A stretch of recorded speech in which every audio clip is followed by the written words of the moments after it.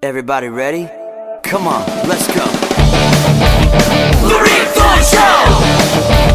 Let's go! The Rick Thorne Show! Let's go!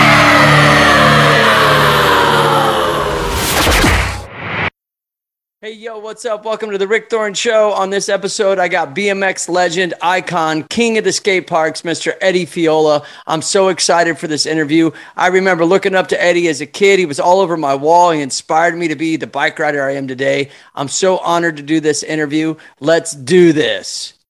Holy cow, Eddie Fiola, what are you doing? I'm here hanging out with you. Dude, never, ever in my wildest dreams, I've been 15, been like, yo, Eddie, one day I'm going to be Zooming him. I'm going to do an interview with this guy. What's up, dude? What have you been up to? Doing some stunt work. Just got done working on Perry Mason. And the Perry Mason is set in 1920s sometime. And we're a bunch of immigrants, and they're the police are coming in, and they're hitting us with batons, and they got the paddy wagons out, and they're setting our apartments on fire, and we're smoking. It was, a night shot, and it went well. So that's what I've been doing. Dude, so you got into stunts. Was that after the movie Rad? Was that something where you're like, maybe I could start doing stunts, or was that something you wanted to do before that? Yeah. So definitely after the movie Rad. I saw that it was, something in my realm that I could understand. And a lot of the times when I got hired in the, Hollywood, they would use me as, a bicycle rider, and I do bicycle stuff. And, until I worked on a movie, Independence Day, and I was in the right place at the right time. And they needed someone my height and size to launch over a car. So, that was my first non-BMX stunt that I got to do. So in being like a bike rider, because I've kind of felt that way. Well, what I'm getting ready to say is I felt the same way maybe as you have, as you don't want to always just be titled in the bike riding category. You got to go right. You're pigeonholed. Yeah. Yeah. So that was probably rad for you then to be like, all right, I'm on my way to do bigger and better things. Not right. Bigger and better, but more things. I mean, believe me, if there was a movie that always had BMX in it, then that's where I want to be.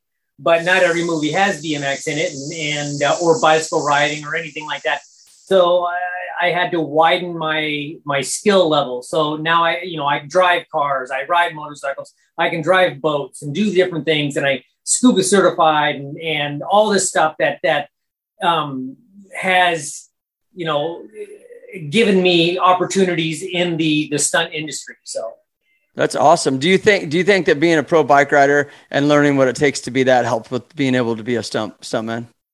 I think riding a bike definitely has more, you have more skill level than a lot of other people that are in the stunt business. I think, sure, there are fighters and it takes years to fight, but you can fake a fight. You can't fake riding a bike.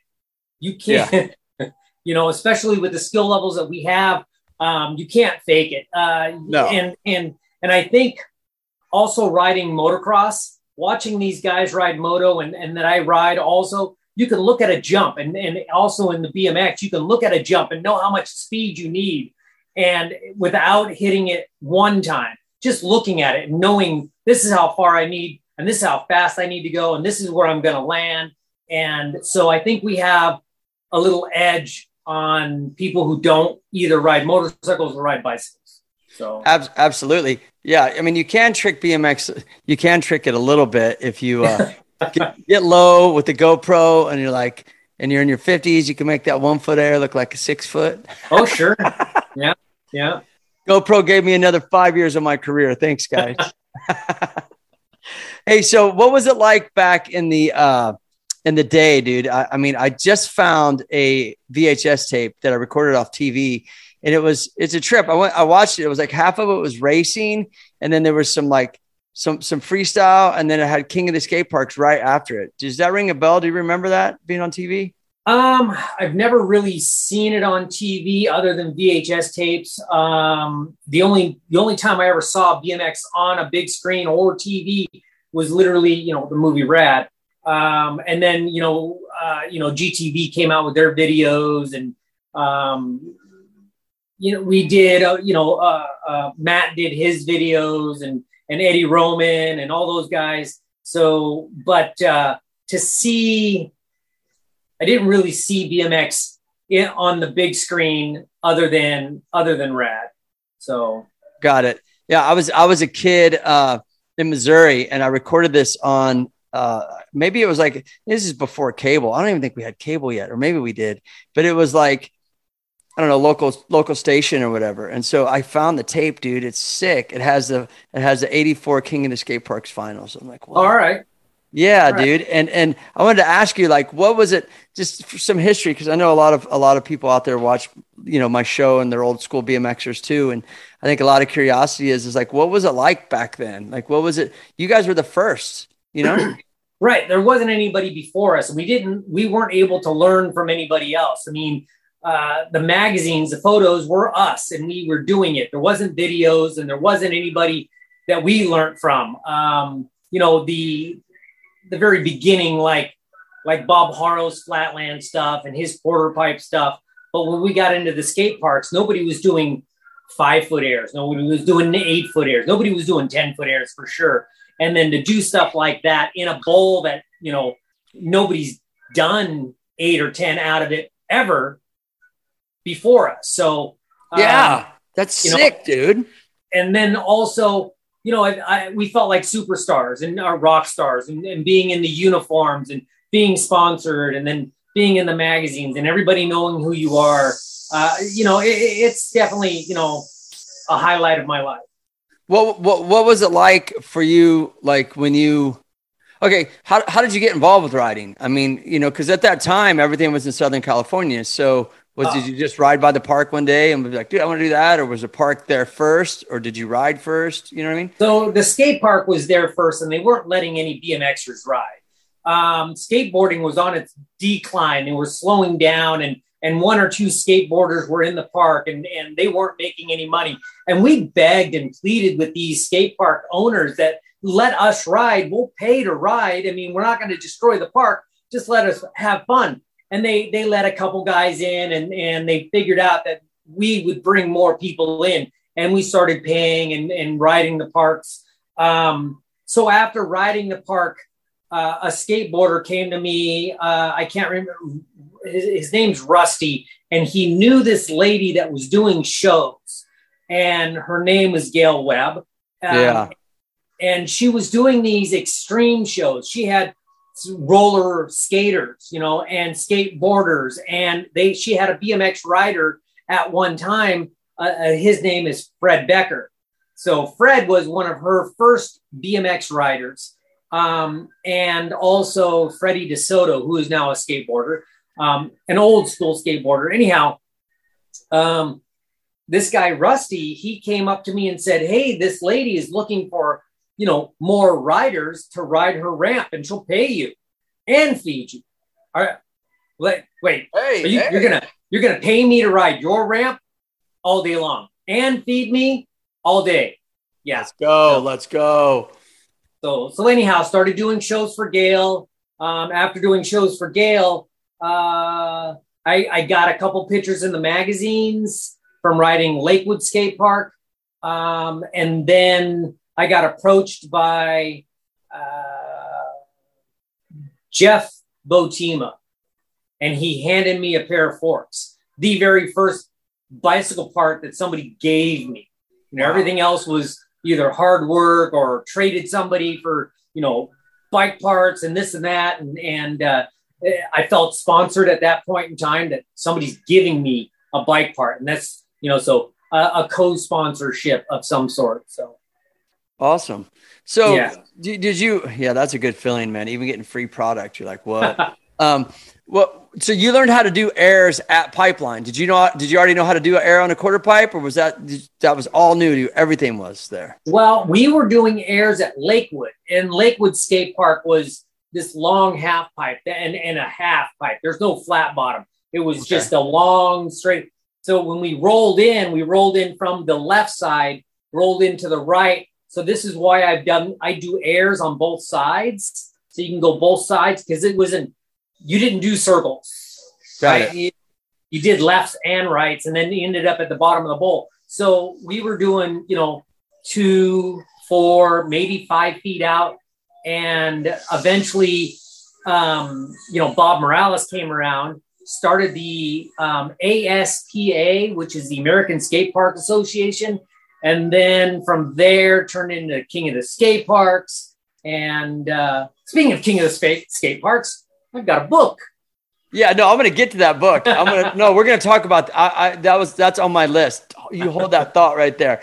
Was King of the Skateparks before? Wait, let me stop for a second because I got all these questions my own knowledge and curiosity. Growing up as a kid and always being, just so being a Midwest kid, so infatuated with California lifestyle and what you guys were doing. What year was that you started doing airs at Lakewood? I'm going to say 1982, 83, somewhere around there. 1980 was my first cover, or not, my first picture inside bicycle motocross action. And you were doing an air? I was doing a tabletop over a hip. And cool. Then later on that year, I think in 82, I got my second pick. Not, it was earlier than that, in the 80s, where I am doing an air. What was the scene like back then? Nobody else was doing it. I mean, it was just a bunch of guys coming out, and we had and skateboarders that didn't have big names at this time. Tony Hawk, Neil Blender, Lance Mountain. All these guys were hanging out at the park, just skating the Lakewood skate park, and eventually Skate City came around. So I went from Lakewood to Skate City to Pipeline. So got it. And so did you ever run across a guy, Jeff Watson? Did you ever see him out there? So I never crossed paths with Jeff other than the very first contest that we did at Moose Ranch, Colton Skate Park. Right. And the competition was weird because they had actually stuck cones on the side of the half pipe, and you would roll around the outside of the cone like a slalom course, but you go around the cones.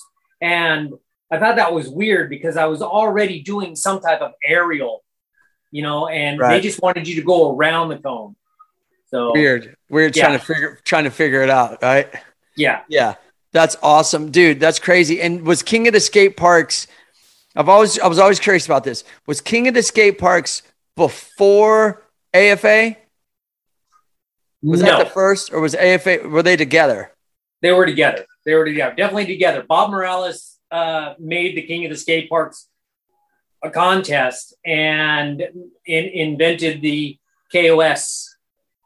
So got it. Okay, so was there already AFA contests before King of the Skateparks?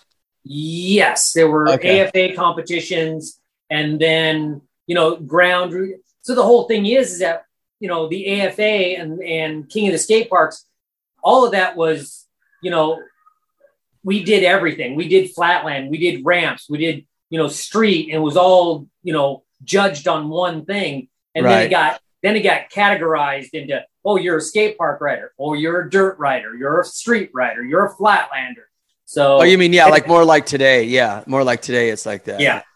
All the old school guys were more overall. That's how we were. I mean, as you know, I grew up with Dennis. So, Dennis was always a motivator, and we rode everything because you guys, you, Dennis, what was it? There were a couple guys, Molinturno was from the Midwest that did everything, a lot. That was just the way we did it. Actually all of us that rode were that way. And we rode one bike that did everything.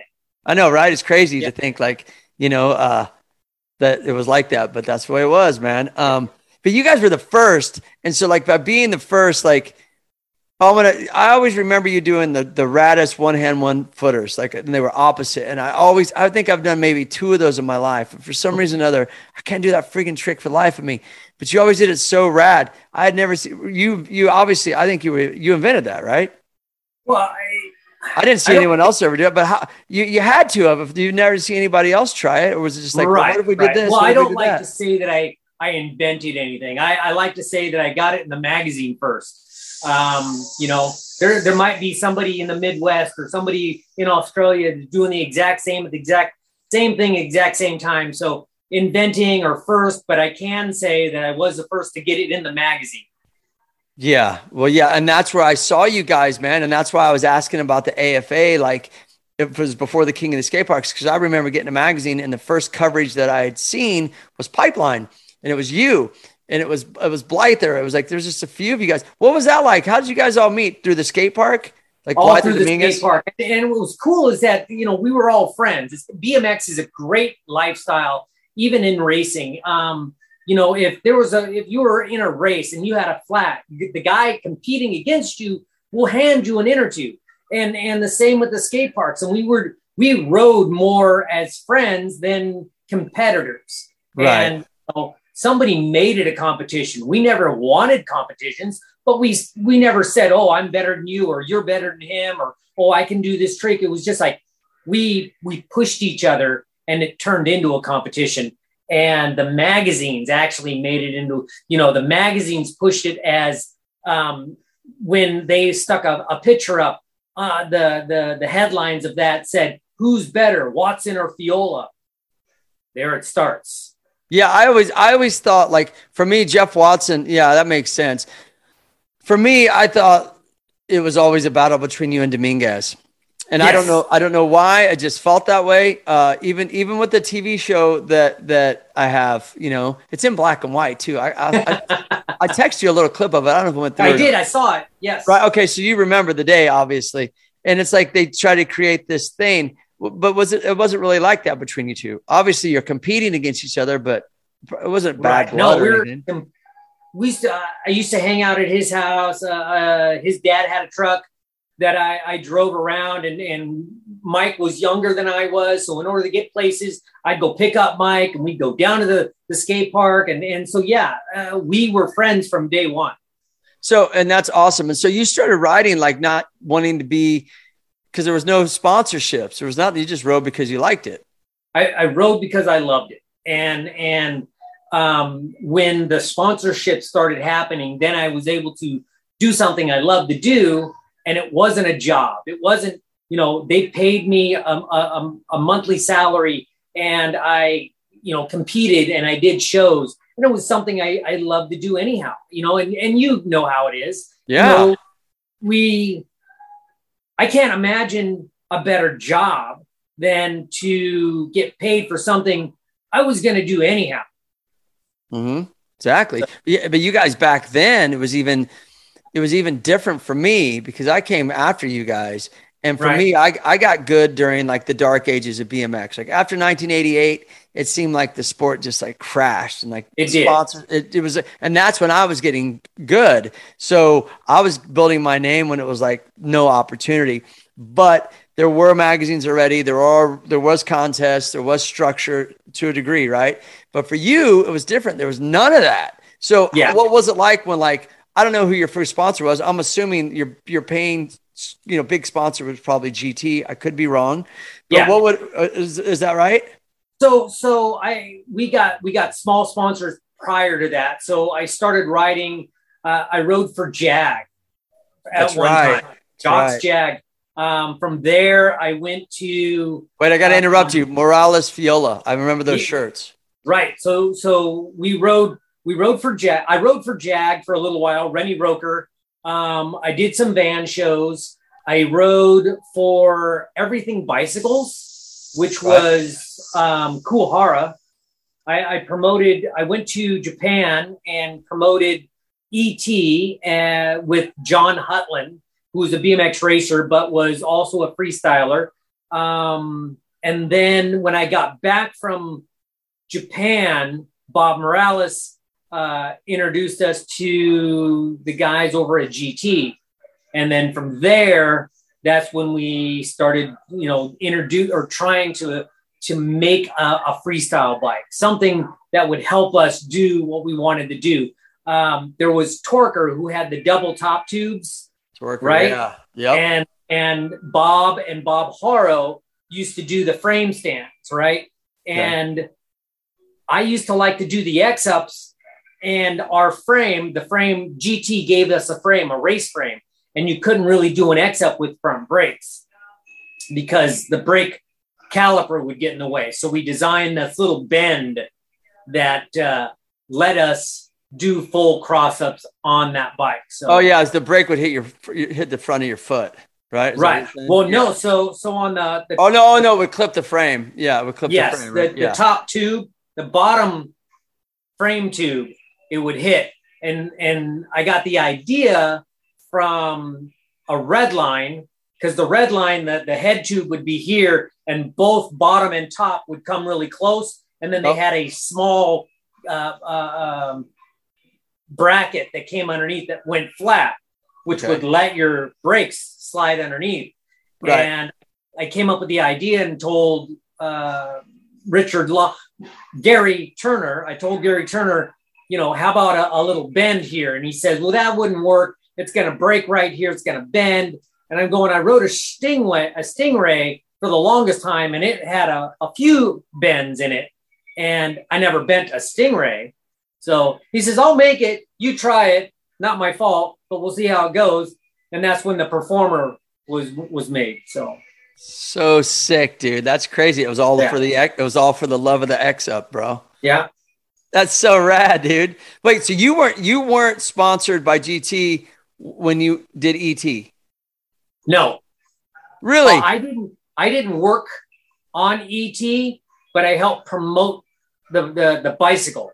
Oh, that's okay. Yeah, because you said ET earlier, and I was like, was he in ET? And I was just racking my brain. I didn't know who all the riders were. Wasn't Bob Harrow in ET? Bob Harrow did it. There's a couple BMX racers. Was RL in ET? No. Oh, it was okay. Because the ET bike I bought after I saw the movie. So I was already into BMX. I saw that. I was like, dude, I'm a full BMXer now. And that's when I was just so absorbed. Yeah. Okay. So my bad. I didn't think you were an ET, but you said that. And I thought, wait, were you an ET? But so I wanted to be an ET. I mean, hey, dude, I'd be an ET right now, bro. Yeah. Let's do it. Let's do you and the sequel. Hey, another, and we get Escamilla in there. You know what I'm saying? He's another stuntman, BMXer. Right. It'd be sick. So okay. So check it out. So you're riding Lakewood, you get in Pipeline, you're having a good time, you're ripping it. What was it to where the contest, all right, we're going to do King of Skateparks. What year was the first one? Was it 84? 84, King of the Skateparks, I think so. And then the thing was that we went to different parks, and it was a series. So you got points at this park, then you got points at this park, and points at this park. And at the end of the year, whoever won the most points, I mean, like, you can come in second here, but get 2 firsts here, and you'll win the overall series. At the overall series, you get a 6 foot tall trophy. That 6 foot tall trophy at the end of the year, depending on the next series of contests, goes to the next winner. Oh, I see. Okay. I had that trophy three years in a row, and then Mike had it for 1 year, and then I got it back, and then the King of the Skateparks was over. So how many years did that go for? It must have been for a while. 6 years. Awesome. 6 years. Yeah. That's crazy, man. 6 years. That's pretty rad. That it went that long. You know what I mean? Because sometimes, I remember AFA still went a little bit longer than that, though, didn't it? Right. Yeah. Because I competed my first AFA contest in '86. Okay. I think it was Tulsa. I drove to Tulsa. So anyways, but yeah, those contests, man, those were amazing. As far as like, just motivating everybody, and like Blyther, you're still friends with everybody though, right? I mean, no, friends with pretty much everybody in the BMX world. There's a couple of people I don't get along with. Don't we all? You know what I mean? So let's talk about your book, bro. Let me see the book again. So, sick. When I Was King. When I Was King. You still are, bro. King always. Hey, I know, but I mean, it's just a book that the back, the front, the back, the side. Anyhow, I take it's got a lot of photos in there, right? It's got some photos that nobody's ever seen. They were donated from BMX Plus. High Torque Publications, and I like to thank all those guys for letting me have some of those. And Bill Batchelor also gave me some photos. Gail Webb gave me some photos. I stole some photos off the internet, but there's a bunch of stuff. But it's not a pictorial book. It's my upbringing and where I am today, and there's a lot of stuff that I missed out and forgot about, and hitting your head so many times. I can't remember all the dates in the world, but I mentioned some stuff about my first tour with GT and the first competition and how I got in the magazines, and so it's a good book. And so it talks about your childhood. Yes. So what was funny is that, everyone said, hey, you need to come out with a book. You need to do a movie. You need to come out with a book. I'm just blowing it off. And this one guy got a hold of me. His name's Billy Henrinkle. So Billy gets a hold of me and says, hey, man, you probably don't remember me, but I was a kid in the Midwest that you guys came out and did a show and you threw out some grips, and I got one of those grips. I have it today. He still has the grips. Whoa. And I bet you they're Oakley grips, aren't they? Oakley grips. I don't know what they were, but he still has them. And he says, hey, I'm in the writing business and I do books, and I think he usually does books that he talks about somebody else, and like a memoirs, right? So like a memoir of somebody's life. And he says he'd like to put his name on a book that he's writing. And he says, I'd love to do it on something that I had passion about. And so he contacted me, and we interviewed and we talked, and he watched, podcasts and read interviews. And I said, find questions that nobody's asked. So here, yeah. So there's a lot of stuff people learn even more about you in the book. Yeah. Yeah. Well, you were in California. Where did you grow up? What city did you grow up in? So in? Long Beach was where I grew up. Bellflower is my hometown. But riding around Long Beach and Lakewood, and we'd ride down to the beach to where Huntington Beach and hang out and just everywhere. But we rode our bikes everywhere. When we were kids, that was our freedom, our bikes. As soon as we got home from school or got done with homework, we got on our bikes and rode, and our parents never saw us until the streetlights came on. So yeah, that's how we were too, dude. That people ask me all the time, like, hey, how'd you get into riding? And nowadays it's different, obviously, because it's a thing. We already know about it. It's right. You guys were, even earlier, but I say that all the time. I was like, I just like riding down the street, dude, just hanging out with my friends, and one thing led to another, and I had what I was trying to make the point earlier is that I had a goal to be a pro BMXer. I had a goal because I could see it. I could see this contest series. I could see you and Blyther and Dominguez, everybody shredding, Hugo Gonzalez, you know what I mean? Just ripping it up. Oh, and there's bike sponsors, and there's and then when your best friend's Dennis McCoy, you're like, oh man. So I had a goal. Yours is a whole nother story where it's so much more organic that that you just kind of fell into place. Like, oh, I'm going to start riding. I'm riding. Oh, this looks cool to do. Right. Well, this, when I was doing it, my goal was to be the entertainer. We did shows. We did more shows than competitions. Obviously, and we just entertained people. And, doing some of the Gail Webb shows, we would go to malls across America, and we would have her half pipe inside the mall, and just having crowds, on the top of the store, second story, looking down upon the ramp, and you're doing airs near them, and so rad. Rad. It was cool. And again, her half pipe was a true half pipe, which was, no flat bottom, 10 feet tall, 10 feet wide. It was, incredible. Plexiglass, and no flat bottom, probably, right? No flat bottom, and barely any platform. Awesome. So Awesome. That's badass. So I this thing's popping up here. Hold on. Give me 1 second. It's like, you have 10 minutes left in your interview. All right. Which is about right anyways, because I keep it about an hour or 45 minutes. So we'll be good. We'll be perfect.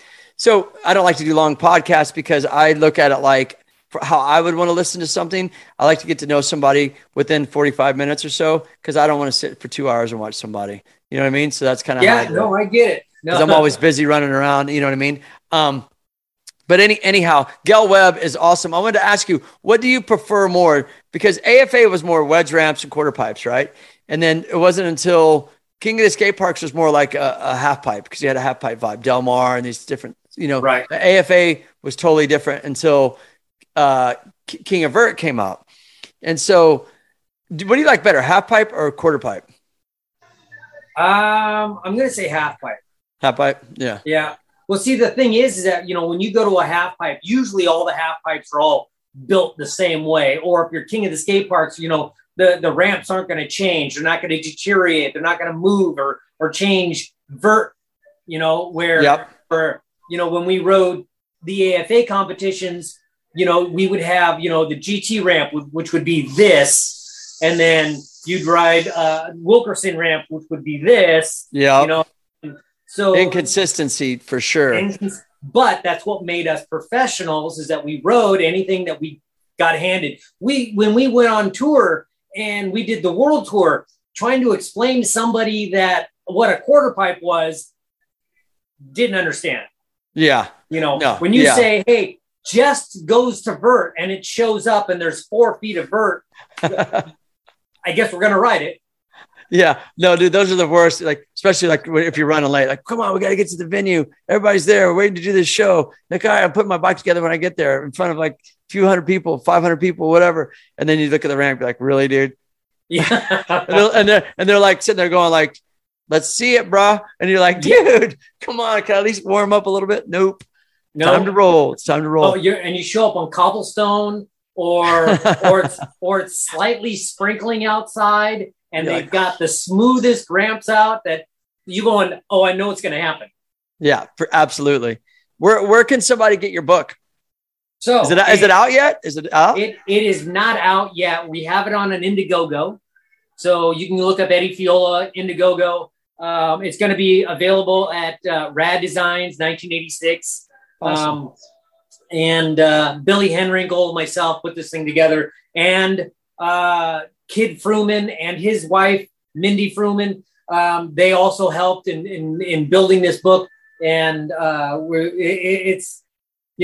we are going to see how it goes. I mean, yeah, I think it'll do good. You got a lot of solid fans. You got a lot of lifelong fans, including me. A lot of, you motivated a lot of us to, to be where I'm at today. It's like, I say that all the time to people. They're like, kids rip it up because they see it. And they see like what's possible, and they see what, nowadays people can create their own image and brand on Instagram and get sponsored. You know what I mean? Right. They don't have to do the King of Vert grind or the King of the Skateparks grind and all the shows. And, it's different, but it's okay. But you guys laid the foundation. If it wasn't for you guys, I don't know if I'd be riding or not. I wouldn't have seen that stuff in the magazines and been like, whoa, I might've missed the boat on that one, so thank you. I'm for real, dude. It's crazy. When I saw that King of the Skateparks on TV in '84, it changed my life. It was like rad. So yeah, dude, it's totally rad. Do you have any other things that you got going on? Like, I guess you don't really know with the stunt world, stuff just kind of pops up, right? Yeah, things just pop up every once in a while. There's a possibility of going, back east and working out there in Atlanta, Georgia. And then I've got a couple guys out here that were doing stuff. I worked on Jackass 4. That's right. I was going to ask you about that real quick. Yeah, Jackass. How was Jackass that? 4. What's funny is that they also had brought, one of the directors is Spike Jones. Yep. Right. So Spike comes, and he was this little grommet kid that was getting us pizza at one of the shows. And to see him being a director, a producer, and of major films, it's just funny and it's amazing.